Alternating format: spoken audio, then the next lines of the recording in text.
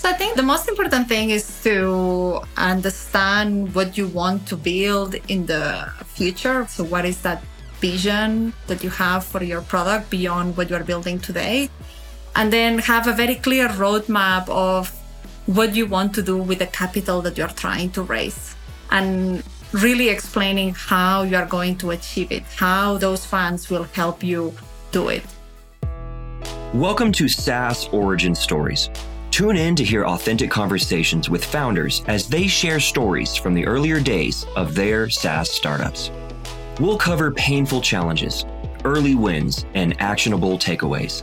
You'll hear firsthand the do's and don'ts of building and growing a SaaS, as well as inspirational stories to fuel you on your own SaaS journey. Here is your host, Phil Alves. Today I have Cristina Vila from Cledara on the show. Welcome to the show, Cristina. Yes. Hi, Phil. Thank you very much for having me. No problem. So could you tell us a little bit about your product and what problem does it solve? Yes, definitely. So we help companies discover, buy, manage, and cancel all the different software subscriptions that they have in their companies. And essentially what we do is we help them bring those internal processes to help them manage it end to end and to help them scale their businesses. Got it. So are you trying to help them maybe cancel the things they don't need and sign up for things they need? Is that part of the solution or not? Yeah, that's part obviously of the journey of software in a company. So maybe there is something new that you could be benefiting from. So we help you discover that. And maybe you realize that there is something that you're paying for that you're actually never using. So then we just give you that visibility so that as a business, you can take the decision that you think is best for you. That's awesome. I think in today's world, there's so many products that we are using and it's hard to make the decision. There's so many options of things that could help you, but there's also things that maybe you bought that you're not using. So that's definitely a big problem. It's cool to have some product and someone to help you solve the problem. Absolutely. So tell us a little bit about the story behind and why did you decide to strike out on your own and start this company? So when I was at the previous startup, so I was working for a neobank where we were building a neobank for emerging markets, essentially. And there I was managing the middle and back office operations, and we were growing quickly. We were in need of new processes, new teams all the time. And as part of my role of streamlining things within the company, it meant that I had to have an eye over all the different software subscriptions that the different teams were using to power those processes and to help them with their work. And what I realized there is that it was a very hard exercise because by the time that I would finish going through everybody and asking, what do you use? Why are you using it? Essentially, there were 10 more products in the company. And I just couldn't understand that there wasn't a system to help us keep track of that. And that's why looking a little bit, obviously, at the market and how everybody was shifting to using more and more software products within the company, I decided a solution had to exist, which it's Cledara today. That's great. I love that story. And I see a lot of products that start like that. It's called the user method. So you were the user, you had a problem and you wanted to go and solve that problem for yourself. But how did you know that there were other people that would have the same problem? And what do you think made you the right founder to go solve that problem? So I spoke with several companies in London. That is where we were based. And I asked them how they manage all their software applications. And everybody told me the same answer: with a spreadsheet, or we just don't manage it. And when you get that feedback from everybody, then it's when you know, well, actually, there is a problem here because we all recognize that it's hard to manage, but we don't find anything. And that's how I decided that was a worthwhile enterprise to build. And then in terms of why I'm the right founder, I guess I just was passionate about bringing a solution to the world. I had, as you say, right, I lived it firsthand. And I just, wanted to do it. And I always wanted to have my own company. So it's like everything came together at that moment for me to just do it. That's awesome. Like, so you found the problem, you had the passion, you validate the idea with other companies, and then you went to build. How did you build the first version of your product and how did you fund it? So, well, let's start with the funding because that came first. Okay. So, of course, well, I quit my job. So to start Cledara because if something I'm not good is at doing two things at the same time. So I really like to dedicate myself in full to what I do. And then I went out to raise some funds from angels. And then I had some initial conversations and I got the first capital for the company. And then with that, what I wanted to achieve was to put an MVP to market that would prove that the way in which we're approaching the problem and the solution was something that would really help customers with that problem in their companies. And therefore, yes, so raise that capital. I think it was 1 month after deciding that I wanted to do Cledara. And by, I think in a couple of months more, we had the first MVP to market. That's awesome. So you were like, I'm out in, I'm going to quit my job and go raise the money. Did you have any experience raising money before? How was the process? Not at all. I didn't have any experience raising money. So that was one of the, I would say, hardest things that I had to do at the very beginning because I had never done it. So I didn't know what to expect. So I remember that for every half an hour investor meeting, I would spend 3 hours preparing. Like, what are all the possible questions that they may ask? Make sure that you have them nailed down. What's good, what's not good. And yeah, for me, it was very hard, but mostly because, I just had never done it before. So it took me, I would say 10 to 20 investor meetings to then start being very comfortable and when I was having those calls and those meetings. Okay. And so to talk about 22 investors meetings so you got comfortable, how many meetings did it take to actually raise the money? The first one, not that much, actually. And that's because for the first one, so I spoke mostly with some mentors from Techstars. So that was much more friendly. And there, I would say that was raised quite quickly.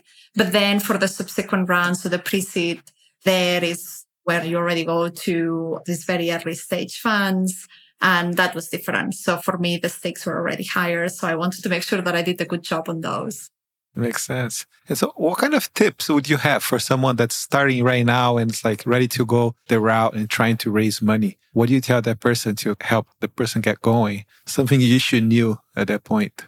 I think the most important thing is to understand what you want to build in the future, right? So what is that vision that you have for your product beyond what you're building today? And then have a very clear roadmap of what you want to do with the capital that you're trying to raise and really explaining how you are going to achieve it, how those funds will help you do it. And I think bringing that clarity to investors helps a lot. That's awesome. So, and that goes perfect into my next question. So now you have the money. Let's go a little bit deeper. How you use that money? Who did you hire first? And because you used that money to build your MVP, the first round. Of course, you did other rounds. But let's go over the first one. How you decide to use that money and who you hire first and how things went. The first capital that we raised was to put the MVP to market. So the first thing was finding a couple of engineers that would work on the product to build it. I was the product designer and person talking to customers all day long because that is the most important thing that you can do at the very beginning, right? Talk to lots and lots and lots of customers or prospective customers or people that may know your space so that you can get a lot of feedback. And you can make sure that on that first version, you are building something that people actually want and not just maybe your ideas based on your own experience only, which after all is just one data point. So that's very, very important. So I would spend a lot of time talking to people and then creating those first designs to then give them to the engineers to build it. And that was a very nice moment. Went there with some designs that I thought were pretty slim. And they told me, no. All these things can also go away. These are nice to haves. And the reality is that, at the time they were nice to haves. So we decided to remove them and really only bring to market what we thought would enable that first bit of value that customers would benefit from. And then after bringing this MVP to market, then I was a solo founder at that point. So the most important thing for me was then to find someone that would help me from a co-founder perspective. So brought that person in, Brad, which I'm very proud that he joined because he's very strong on the whole go-to-market and partnership side of businesses. He also has a very, very strong operational mind. So I'm delighted that he decided to join Cledara. And I think that's, again, one of those important things. No, I think it's good to know what your weaknesses are so that you can bring someone that can complement them. And sometimes maybe at the very beginning of a company, you don't really know it. But once you already have something on, you have clarity and you really know what you need to succeed. And after the co-founder, the first hire was a junior person in marketing, Pablo. He's still with us and he's great. That's awesome. So I really like your approach to bring your co-founder. So many times people want to do like early days. So you build something, you figure out what you really need, and then you went to look for the co-founder. Do you believe that made it easier to find the co-founder, to bring that person in? Maybe he had a job and had to leave that job too. So do you like that delay approach to bring a co-founder? Do you think, what's your opinion on that? So in my opinion, it worked very well for me. And I was very determined to just get started. And I was not going to wait to have a co-founder ready to get started. And I do think that it helped us move very, very quickly at the time, because in the end, what do you need early on? You need to talk to customers and build product. Everything else, I mean, there is no need for anything else. And then as soon as we had a product that we could sell, then, well, we needed all those skills that we didn't have in the company. And that was the perfect moment. So in the end, again, it depends on who you bring early on. But in my case, it worked very well. I have to say that, of course, when I was talking to investors very, very early on, a lot of them wanted me to have a co-founder. And if it was a technical co-founder, even better. But yeah, I just disagreed with that approach. And that's fine. In the end, there are investors that don't think that all recipes need to work for everybody. Yeah, I think that's a great insight. Exactly. You did it in a different way and it worked for you. And I can just see in the room, the investors giving you pushback because they didn't have that person yet. But I can also see how bringing that person later is a great advantage for you because you brought the right person and the person already knew your vision when they come on board. Like you say, you're ready to take customers and then you went to look for that person. But talking about being ready to take customers, who was your first customer? How you got the first customer? And then how you got the next 10 and the next 100? It's like, if you could walk us through that, the process. Yeah. So the first customers. So when we launched our MVP, we decided to do it at a conference called SaaS Talk in Dublin, which is the main SaaS conference in Europe. And then we did it on stage because we signed up for their startup competition. And I thought, okay, I'm going to join the competition and I'll win. So I'll be able to do it on stage. So very confident there. And luckily everything went my way. So I did win it and I could announce the launch of our MVP. And from that, obviously, there was an audience. So I spoke to some people afterwards. And that's how we found our first customers. And then also from network, people that we knew had the problem. They offered to help us essentially by using the product, giving us feedback, what they would like to see, what not. So that was, I would say, for the first, 10 customers, 10, 15 customers came from that event and from network. And then after that, we started doing a little bit more of, trying to be on social media, trying some outbound emails. We were trying things and that nothing really worked very well at the beginning, I have to say, but events were working well because what we realized is if we spoke to people and we explained them the problem that we were solving, people would identify very well with it. And then what we realized is that, the product had to evolve a little bit more for us to be able to really sell it through other channels. And then I would say, so the first 50 came more let's say, slowly as we were continuing to build the product with more features and making it a bit richer. And then, yes, we started creating our go-to-market function after we raised our seed round in November 2020.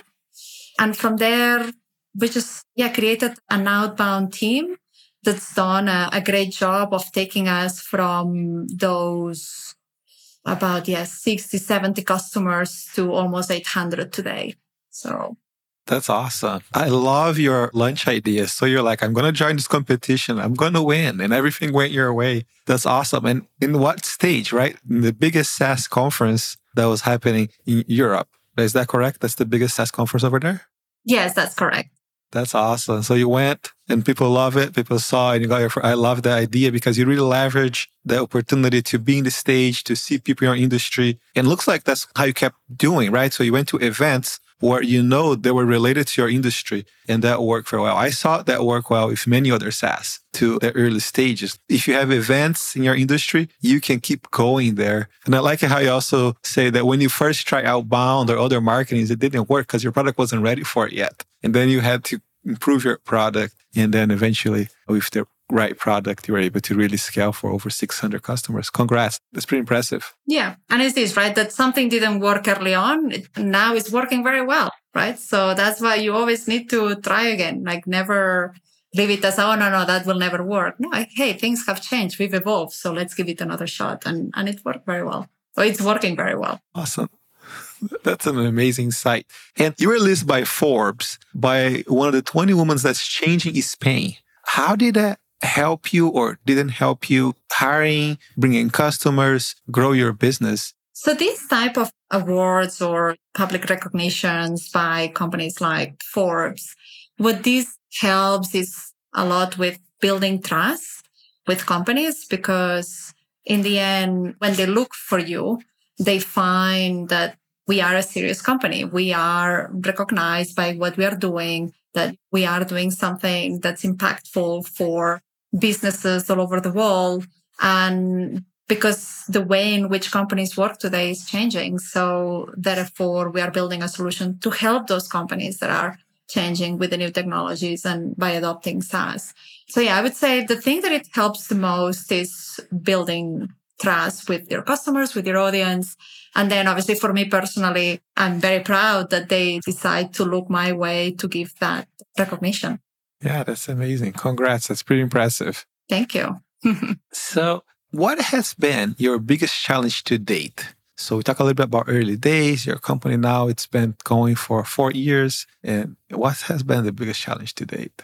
I would say the biggest challenge for a company that's going very well and that is growing very fast. So we are growing 20% month on month. It's just crazy.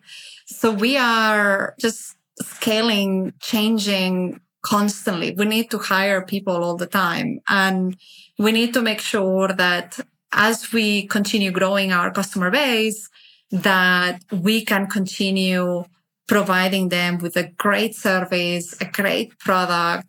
Obviously, the more customers, the more diverse customer base that you get, even though we try to be very targeted to which type of customers we serve.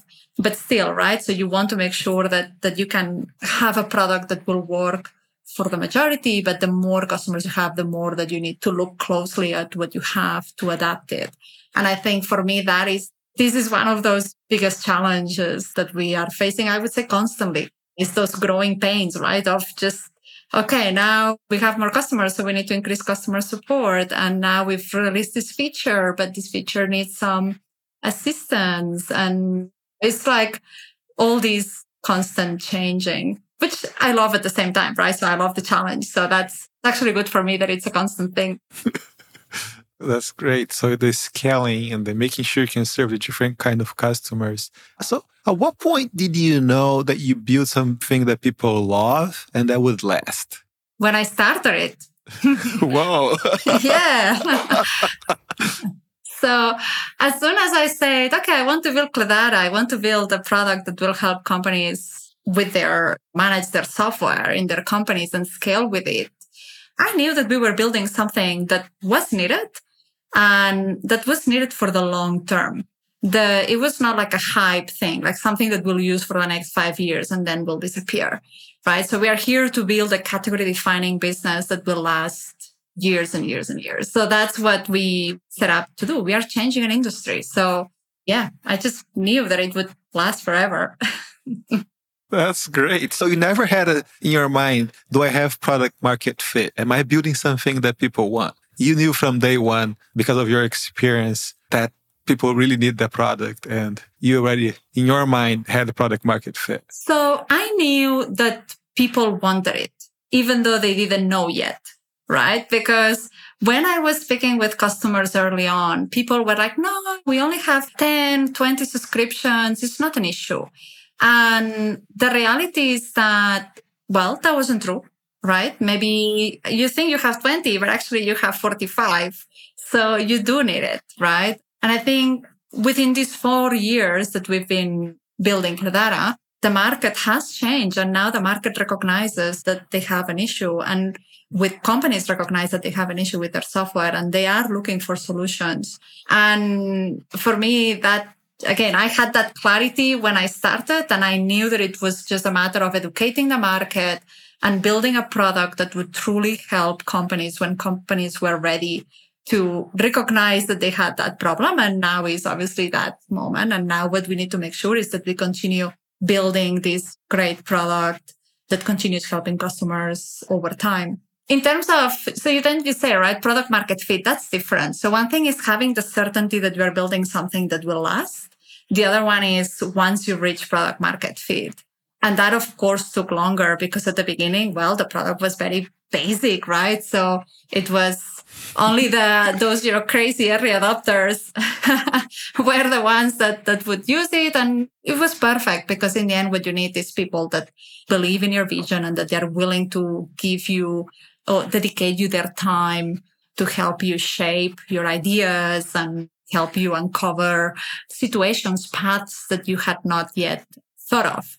And for us, product market fit, I would say it depends on how you define it, but for us, it came, I say, after the seed round, which is where we really started selling more. You would talk to someone, show the product they would buy.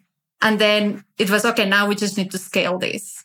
So, and that was the moment that we knew, okay, now we definitely have product market fit because you just have more conversations with more customers and you just sell more. So then for us, that was the moment. Yeah, I like the separation. You knew even before product market fit, you were building something to last. You were very confident that you just have to figure out the features and what people need and how to improve the product. But you were extremely confident all the way. This is going to last. I'm building a product that people really need. I'm going to educate them and I'm going to keep improving. So it was never a question. I need to find product market fit to know I'm going to last. I'm going to last. I just need to find product market fit and this is going to scale. Exactly. So it looks like that's the approach that you took. That's awesome. And so how has been, like, as you keep growing and going to new raises, how it's been your relationship with your investors and how much did they help you along the way? It's been great. I love my investors. They are very helpful. I would say I speak with them definitely every couple of weeks. We always have a chat about where we are, things that we need, things that we are thinking of. And I would say that the closer you can keep your investors, the better, because then they can help you even more. And then they understand the decisions that you take. Because after all, investors, of course, they want you to grow like a rocket ship, but equally they know that the path is not a straight path, right?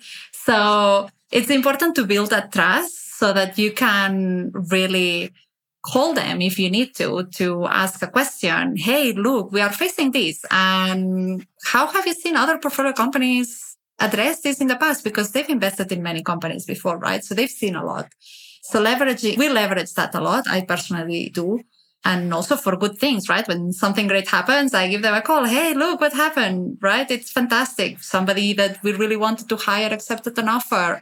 Or we just hit the 800 number in terms of customers. So I think this is important to build that relationship. And I would say that I'm lucky that I have great investors with Nauta and with Anthemis and Notion. That's awesome. So yeah, thank you for bringing that up. And I think, again, you give people a great advice here, like stay closer to your investors, so they understand what's going on. They can help you when things get harder. They can help you when things are going well too. That's great insight. So in the early days, what was your biggest fear? Early days, biggest fear. So if I think about it, I would say first, those investor meetings, because as I say, right, so I was preparing for 3 hours to be able to go to one of those. And I wanted to make sure that I did a good job because in the end, the company depended on that funding to be able to continue. And then the second one would be the customer calls. Because again, I was never in a sales position before. So I remember the first time I had to give a demo to a customer. I was so nervous. I wrote a whole script for myself as, okay, these are all the things that I definitely want to touch on as I'm going through the product to show it to them. And then I realized that writing a script doesn't really work. So I just had to have bullet points to remember that these are the key things that I want to make sure I say, but I don't need to write it verbatim. And mostly because those are very important moments, right? So those are interactions that I'm having with people outside of the company, that it's very important that we look professional, that people trust us, that we are prepared, that we are ready. Then we may not be for them. From an investor perspective or from a customer perspective, maybe you are not the best company for them.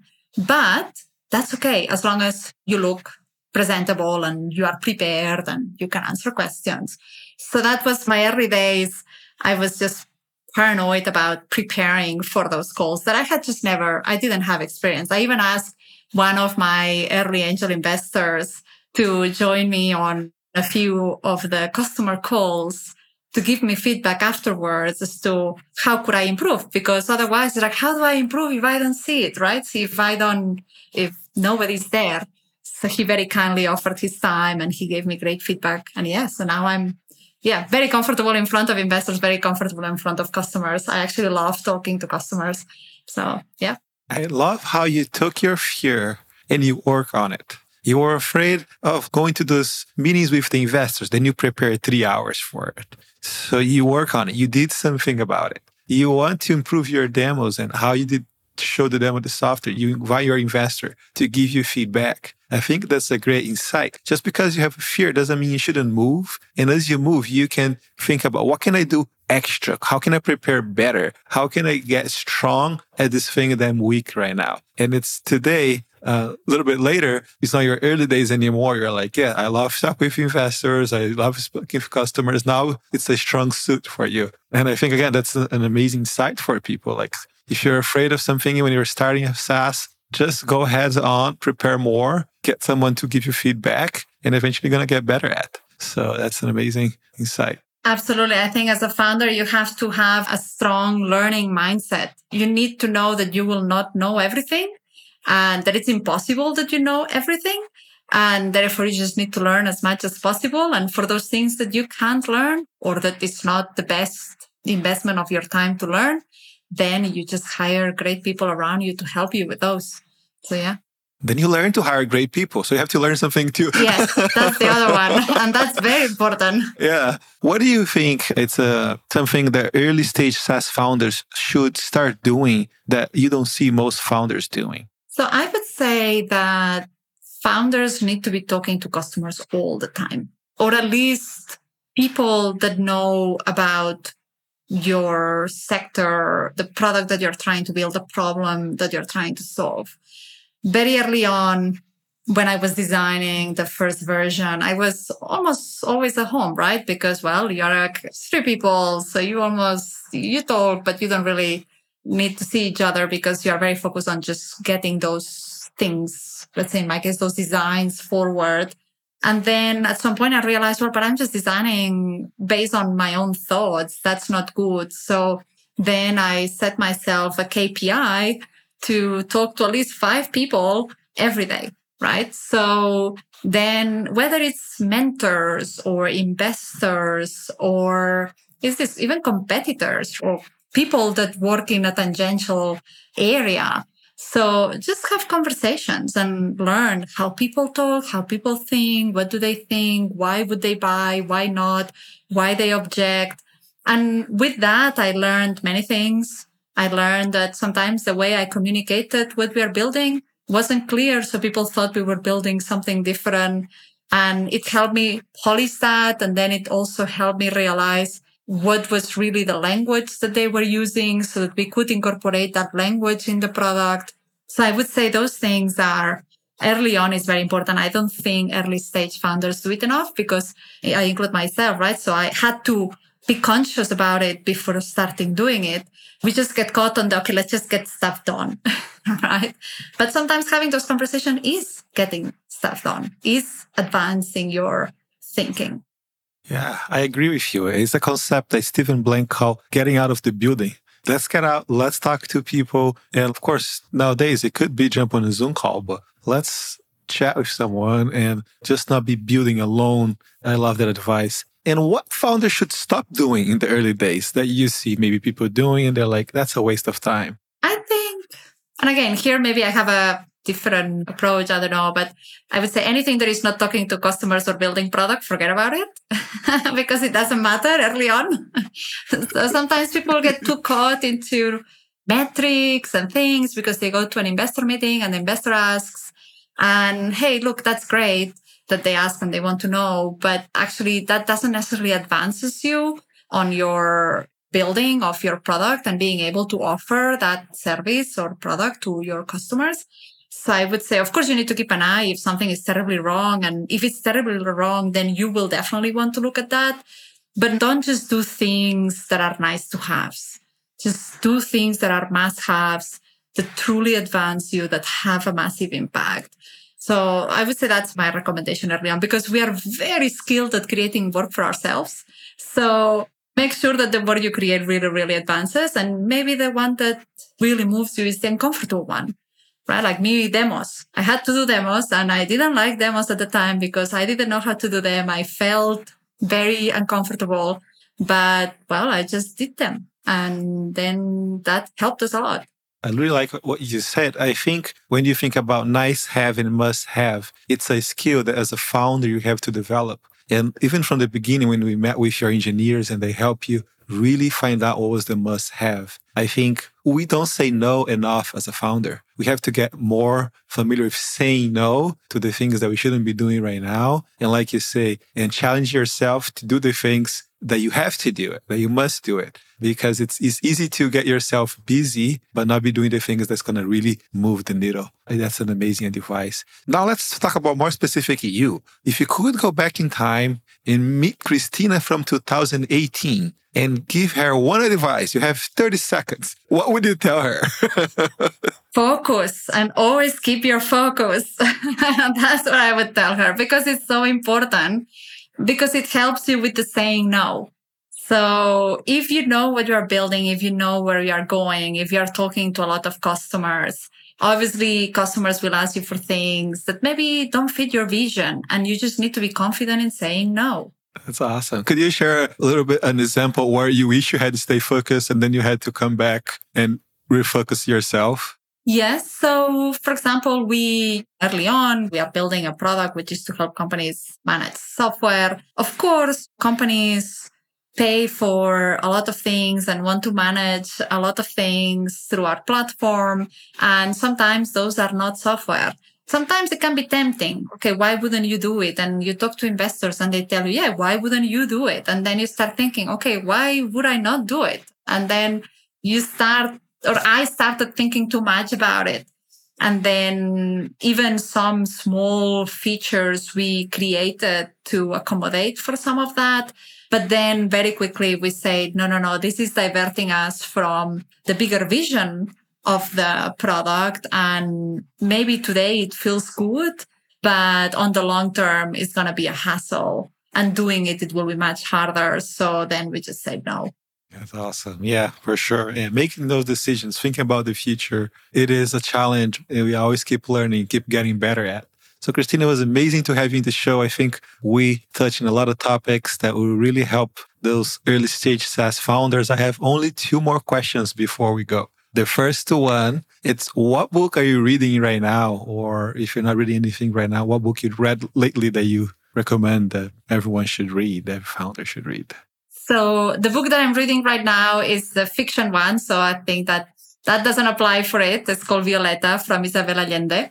But the one that I would recommend for the audience of this podcast, since you say it's for early stage SaaS founders, is one called The Great CEO Within the author is Matt Mockery, I think. It's one book that I bought back in 2019. And still today, I carry it everywhere I go with me because it's a very practical book. It talks about the different topics that you need to be able to grow a company in a very succinct way. And sometimes I just need to say, okay, what about this? Let me just quickly look for the chapter that talked about this. It's 2 paragraphs. And then it just gives you like direction again. So for early stages, I think it's a great book. That's awesome. I'm going to pick it up, that book. Sounds like a CEO manual. Oh, what am I supposed to do now? Yeah, exactly. It helps you. That's awesome. And what are you currently excited about and motivated by? So the US. So we started selling in the US at the beginning of the year. And we already have customers. So the US market is growing at like 30-40%. So it's crazy. And we don't even have a team on the ground there, which is why I'm very excited because from September, we will be relocating there and we will start building a team on the ground. And I think that's going to be an amazing moment for Cledara and the team and our customers on the ground there. That's very exciting. Yeah, I'm excited to see you guys keep growing here in the United States. Again, thank you very much for your time today. Congrats on the amazing product you're building. Thank you very much, Phil. It's been great chatting to you today. Ciao. Awesome. Ciao. SaaS Origin Stories is brought to you by Dev Squad. To find out more about how we help entrepreneurs launch new products and help larger businesses plug in a ready-to-go development team, visit devsquad.com. Add us to your rotation by searching for SaaS Origin Stories in Apple Podcasts, Google Podcasts, Spotify, or anywhere else podcasts are found. Make sure to click follow so you don't miss any future episodes. Thanks for listening, and remember, every SaaS hero has an origin story.